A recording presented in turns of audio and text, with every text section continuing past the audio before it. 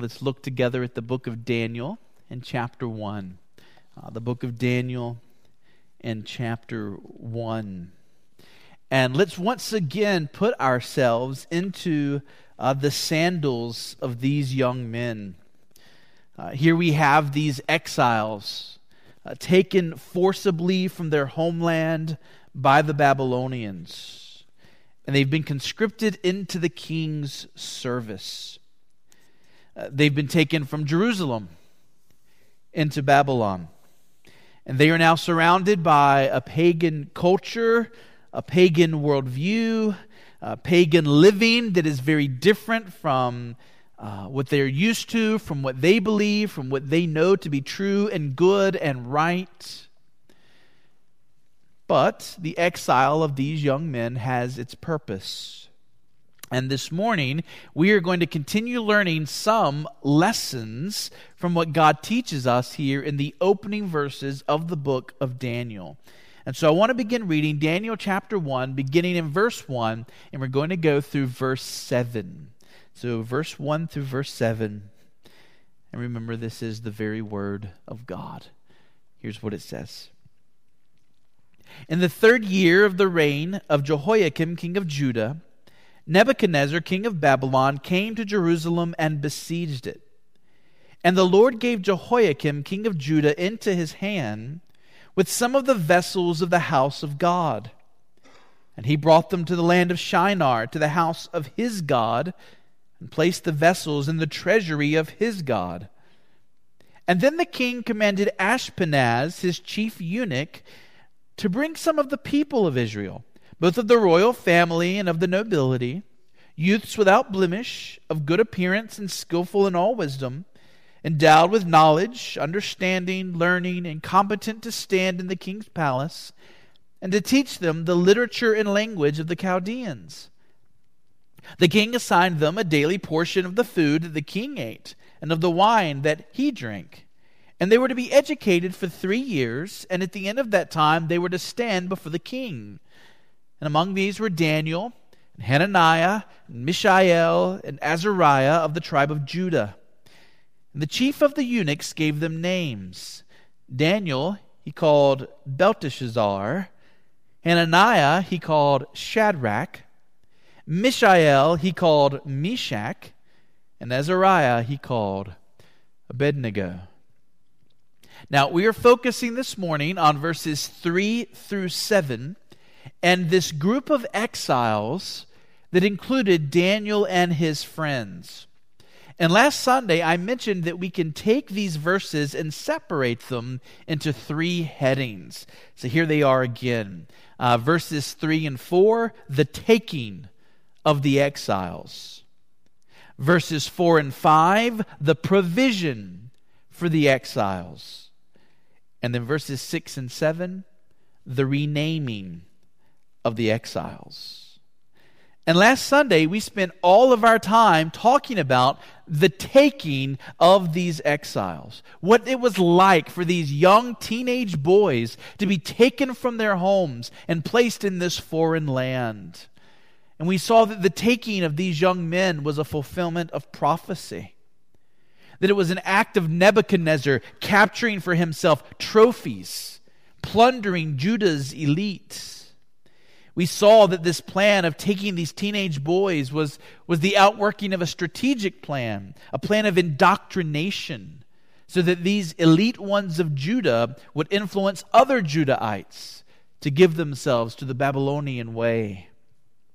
Though Nebuchadnezzar was a wicked man, we saw last week that he was a strong leader, and that the taking of these exiles was part of his shrewd scheme to surround himself with capable men.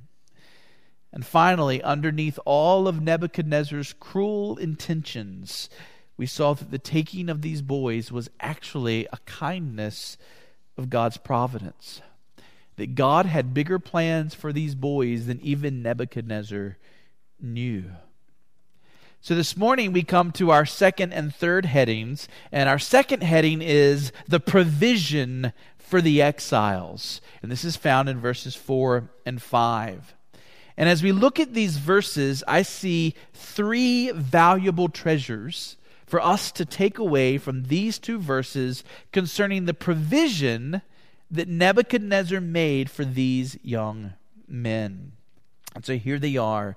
Number one, we have here an illustration of Proverbs 22:29. We have here an illustration of Proverbs 22:29. Proverbs 22:29, I've heard Pastor Merle say many times it's his favorite proverb. Do you see a man skillful in his work? He will stand before kings. He will not stand before obscure men. That proverb teaches that if we give ourselves to education, and if we give ourselves specifically to developing skills, God will often use our skills as a way of bringing us into a position of influence. So did you notice that in the beginning of verse 4, we are told the kind of young men who were taken by Nebuchadnezzar? It wasn't all the young men of Jerusalem that were taken into exile. It was the young men who were without blemish, of good appearance. So they were to be healthy young men. They were to be able-bodied young men. But they were also to be skillful in all wisdom, endowed with knowledge, understanding, learning, and competent to stand in the king's palace. Now make no mistake, what happened to these young men was a cruel thing. What happened to these young men was a terrible thing. We talked last week about their suffering. But we still see here that God brought these young men into a place where they would have real influence on the most powerful man in the ancient world at that time. These young men were taken when others were left behind because of their knowledge, because of their wisdom, because of their understanding, because they were competent in the things that they had learned. And so I want to say a word to the young people in this room. Young people, do you want to be world changers for Christ? Do you want to be used by God in big and mighty ways? Do you want to live a life that makes a major difference and really helps people see how great the Lord Jesus Christ really is? If you do, then the primary calling that you have right now, besides honoring your parents and being a faithful sibling, is to give yourself to learning as much as you can while you can. I am sure there are many in this room who are now adults who would be quick to say that if they could do it all over again, they would seize the opportunities of their younger years to learn more. The younger years of our lives are precious because during those years, somebody else is taking care of the mortgage. Somebody else is making sure you have clothes to wear and that the bills are paid and there's food on the dinner plate. When you're young, you don't have to worry about those things. Your parents do. And so, living off of the love and the care of your parents, you honor their efforts by investing yourself into learning as much as you can about this world. And the more you grow in knowledge and understanding and wisdom, the more you pursue certain skills and grow in those skills, the better prepared you will be to have an influence in this world for the glory of Christ. You may stand before kings. Mount Hermon, this is an important lesson for each of us. Christians are to be a people with a high view of education. When God chose to rebuild the walls of Jerusalem, there were already many, many people in Jerusalem, but God brought Nehemiah, a very well-educated man, to lead God's people in that project.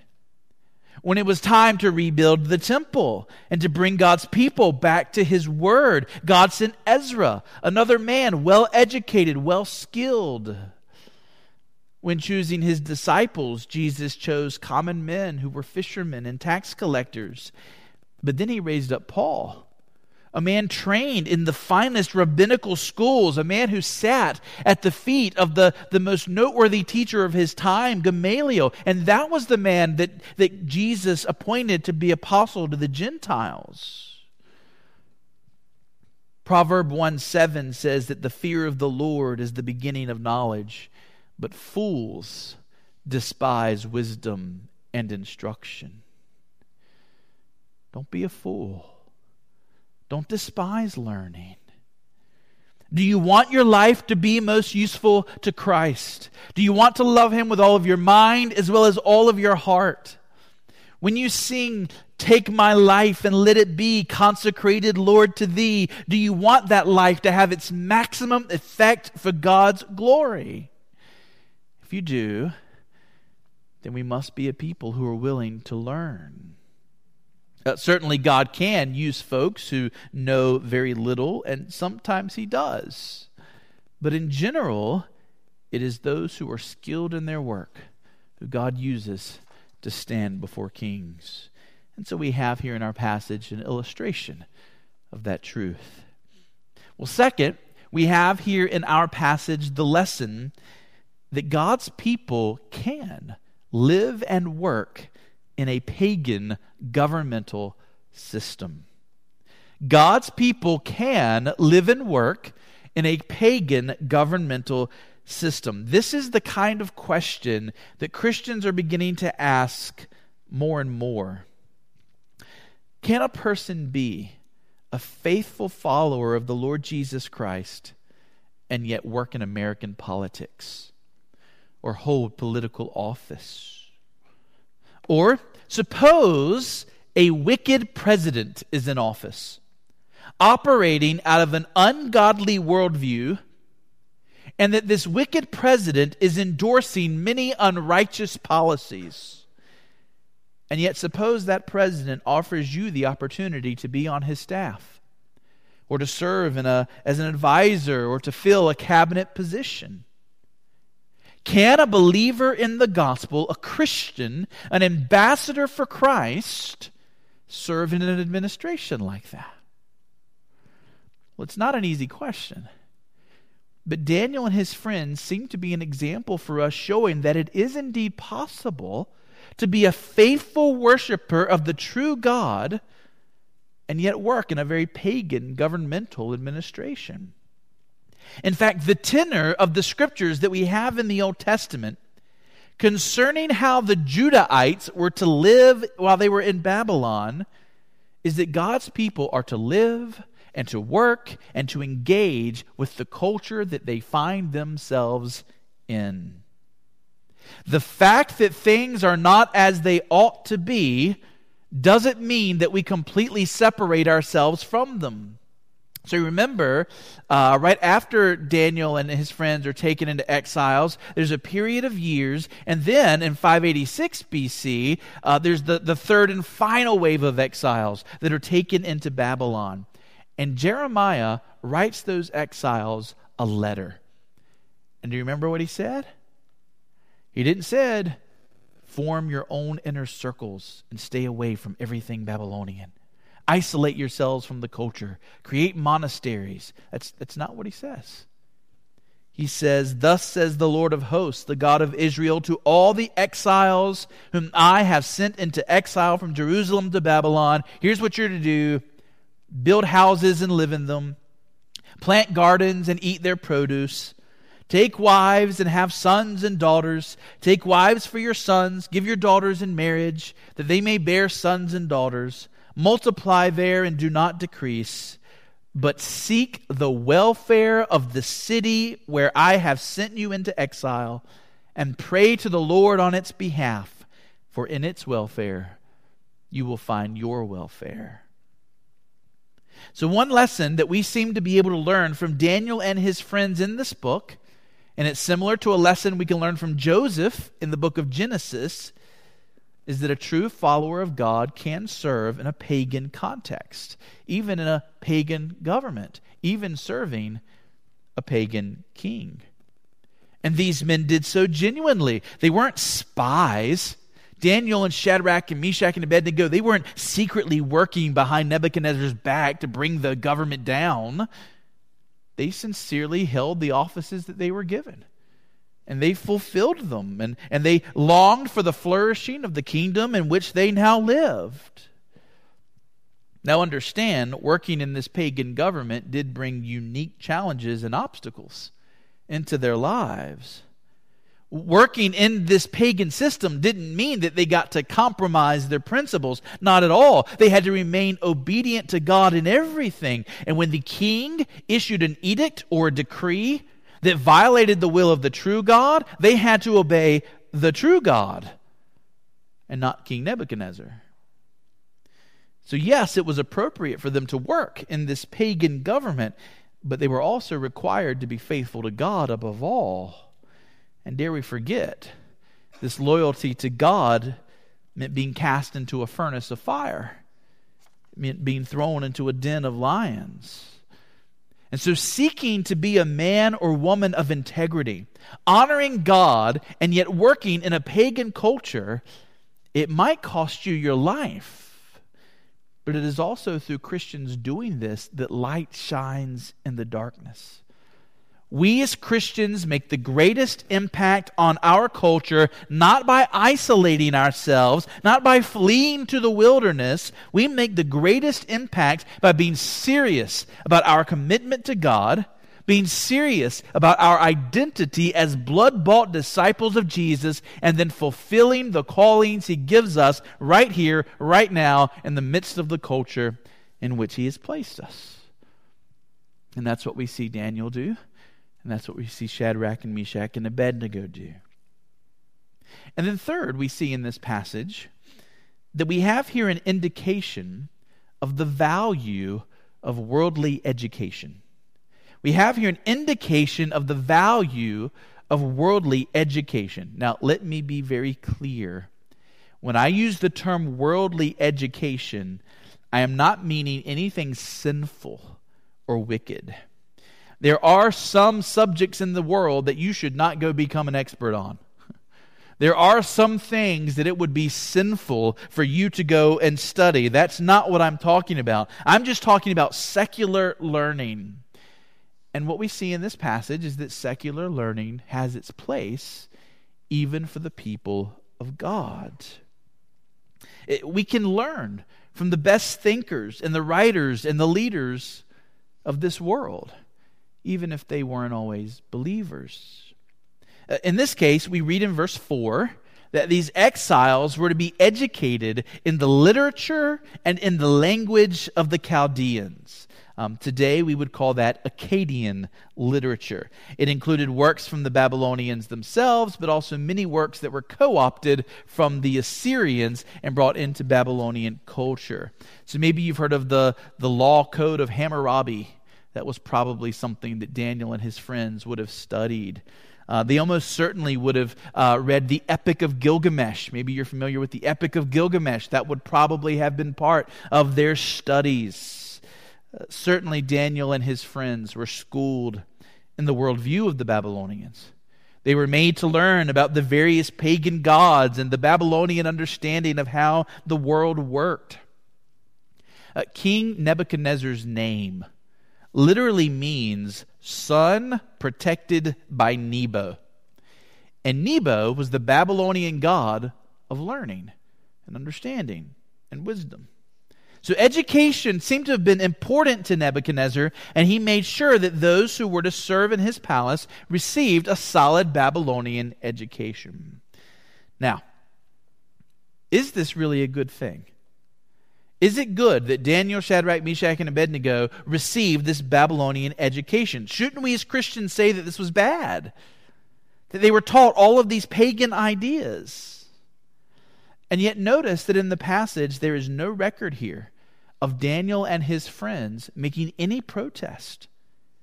They're going to protest the food that Nebuchadnezzar gives them to feed their bodies, but they do not protest the literature that they are given to feed their minds. And in fact, when we look at the pages of Scripture, we find that God's people are not afraid of learning about the worldviews of others. In the New Testament, we find the Apostle John drawing from the Egyptian scholar Philo. In the book of Titus, we find Paul quoting a Cretan philosopher. And this is particularly important for parents as we think about how to educate our children in a time of worldview clashes. Do we shelter our kids from other worldviews? Should we try and pretend that there aren't people out there who believe in evolution? Should we try and hide from our kids the prevailing notions about homosexuality and transgenderism and sexual promiscuity? Or friends, I'm convinced that that's the opposite of what we should do. If we try and shelter our kids from other worldviews until they leave our homes, we will find that they are ill-equipped to engage a lost world. If our kids do not hear about evolution or the Big Bang until they hear it from a secular professor in a college classroom, they might well wonder why their parents were afraid for them to hear this. Do we lack confidence in the biblical worldview? Do we not believe that in the battle of ideas, Christianity is in fact the truth, and it can hold its own against other worldviews? When we wisely, thoughtfully, prayerfully expose our kids to these other worldviews while we are with them, able to help them think through them biblically, we will find that they can be better equipped and prepared and ready to engage a lost world. So let's not send our kids out into the world without having taught them the skill of discernment. And discernment is learned by reading and encountering people who have different worldviews than our own. We have to know how to listen to other thinkers and other ideas, and how to take what is good and how to throw out what is evil. Parents need to do this carefully, certainly prayerfully. They need to make sure that the kids are first and foremost rooted well in the truths of God's Word. And we as church members need to help each other with this kind of thing. But to put it simply, Nebuchadnezzar didn't know this, but by giving Daniel and his friends a Babylonian education, he was only better equipping them to serve their God in Babylon. He was only helping them know how to better live as followers of the true God in that pagan culture. And by helping our kids learn about other worldviews in light of Scripture, we prepare them to better serve their God in this world in which we find ourselves. So that is the provision for the exiles. Now we move to our final heading on these verses, the renaming of the exiles. The renaming of the exiles. Look at it again in verse 7. Does everybody see verse 7? And the chief of the eunuchs gave them names. Daniel he called Belteshazzar. Hananiah he called Shadrach. Mishael he called Meshach. And Azariah he called Abednego. So first there's Daniel. And Daniel appears not only here in the book of the Bible that bears his name, we also have Daniel mentioned by his contemporary Ezekiel in Ezekiel chapter 14. And he's mentioned in a very positive way. Ezekiel clearly thought of Daniel as a very good and godly man from the way that he speaks of him in Ezekiel 14. Now, Daniel and his friends had Jewish names that honored the true God, Yahweh. The name Daniel means God is my judge. Hananiah means Yahweh shows grace. Mishael means who is what God is. And Azariah means Yahweh helps. So all four of these young men had God-honoring, God-exalting names. But now they come to Babylon and their names are changed. Daniel is now going to be called Belteshazzar, which means Belet, protect the king. Belet was a pagan goddess associated with dreams in the netherworld. Hananiah's name is changed to Shadrach, which means I am very fearful. Mishael's name was changed to Meshach, which means I am of little account. And Azariah's name was changed to Abednego, which means slave of Nebo or slave of Nego. In other words, these kids are given humiliating names, pagan names, names very different from what they once had. And this is all part of Nebuchadnezzar's plan of indoctrination. He purposefully chose young people from Judah, not old people set in their ways. He chose young people from Judah because he assumed they would be less firm in their identity, more easily molded into the kind of people he wanted them to be. And by changing their names, Nebuchadnezzar established his authority over these young men. And he showed his intent for them to be incorporated into the Babylonian way of life. And frankly, when we consider that these were just young teenage boys and that they experienced these things, it is all the more remarkable that they continued to trust and serve the true God in the face of these pressures. So I see two lessons for us here in the renaming of these boys. First, if we are not firm in our identity as God's people, the culture will change who we are. If we are not firm in our identity as God's people, the culture will change who we are. Nebuchadnezzar could change these boys' names, but as much as he tried, he could not change them. By God's grace, they knew who they were. As followers of Yahweh, they were firm in their identity. They were servants of the Lord. And because of their security in their identity, because they knew who they were, what they stood for, and what they believed, they were able to stand in the face of many trials. I mean, imagine just being called these names, right? You of little account. That's your name. Every time somebody called you of little account, come here. But he knew who he was. Meshach, I am a child of the true God. Who are you? What is your identity? Do you get your identity first and foremost from your family roles? Well, I'm a husband, I'm a father, I'm a son, I'm a brother. Do you get your identity first and foremost from your specific callings? I'm a pastor, I'm a preacher, maybe I'm a doctor, or I'm a nurse, or I'm a teacher, or I'm a whatever. Do you get your identity first and foremost from your national or state affiliation? I am an American. I am a North Carolinian. Do you get it from your politics? I am first and foremost a conservative, or a liberal, or a Republican, or a Democrat. What shapes your identity? Well, at the end of the day, if you are a Christian, this must be true for you. That the most important thing about who you are is that you are a blood-bought saint belonging to the Lord Jesus Christ, with heaven in your future, and God is your Father, and the Bible is a light for you. You are a Christian. And that has to be the number one thing about you. Let everything else go. If I'm no longer a husband or a father or a son, if I'm no longer a sibling, if I'm no longer a pastor or a preacher, if I'm no longer an American or a North Carolinian, if I'm no longer this political persuasion or that political, if all of those things by tragedy or other reasons are just taken away, they're just gone. Yet I know who I am. Even in the midst of a foreign land like Babylon, I am a Christian. Blood-bought child of the true King. Is that who you are? Is that how you think of yourself?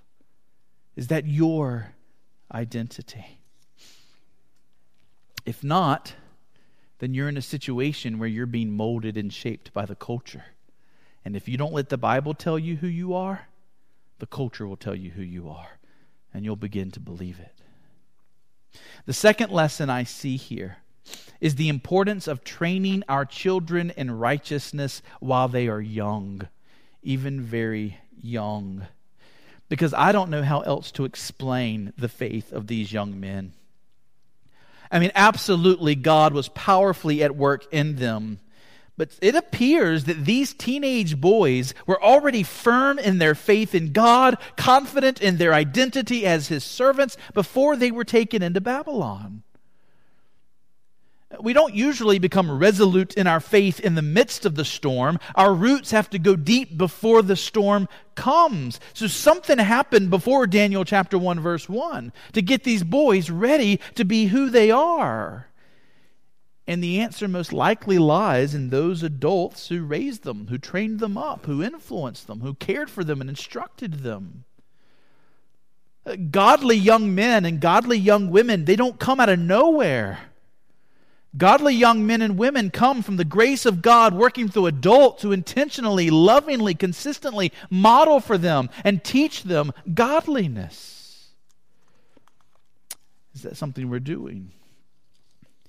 In the case of these young men, we are reminded through them that we do not know when sudden and extreme changes might come into our lives. One day they were with their parents, one day they were with their grandparents, one day they were with their relatives, and then boom, they're taken away. And today, maybe our children are with us, our grandchildren are with us, and we're able to teach them and instruct them. We're not promised we'll have that opportunity tomorrow. And therefore, we cannot assume that we have all the time in the world to disciple our children. Instead, we must disciple our children right now. We must begin while they are very young, telling them the most glorious and important truths in the world.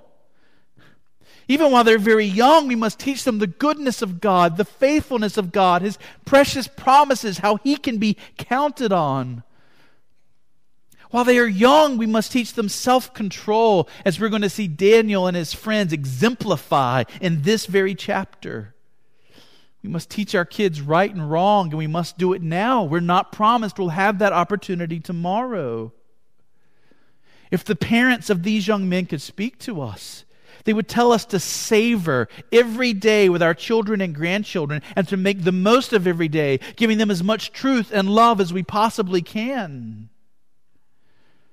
And children, young people, make sure that you hear and heed what your godly parents and grandparents are teaching you, because you will not have them forever. Your parents won't be with you forever. Your grandparents won't be with you forever.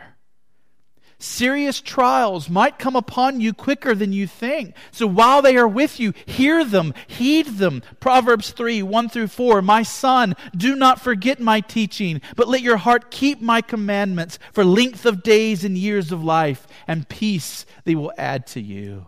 You can almost hear Solomon, and he's anxious. He knows, I may not be able to talk to you this way forever, son. Remember what I tell you now. Hold on to it. He says later, bind these truths around your neck. Write them on the tablet of your heart. Then you will find good success in the sight of God and man.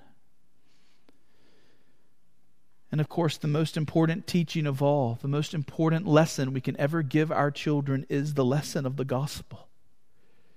We can fail to teach 1,000 things, but we must not fail to teach this. It is the good news that we are sinners before a holy God, worthy of being cast into hell.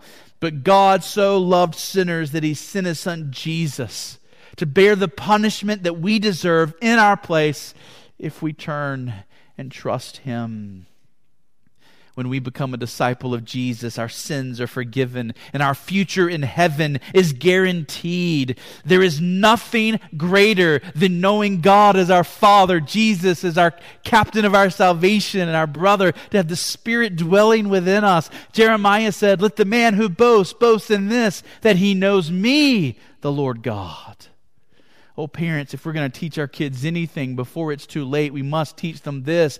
Everything else in this world can be counted as rubbish compared to knowing the Lord Jesus Christ. And so let us make sure we teach it now. And I pray that every child in this room, every teenager, every adult knows the joy of believing in Daniel's God. Amen? All right, let's pray.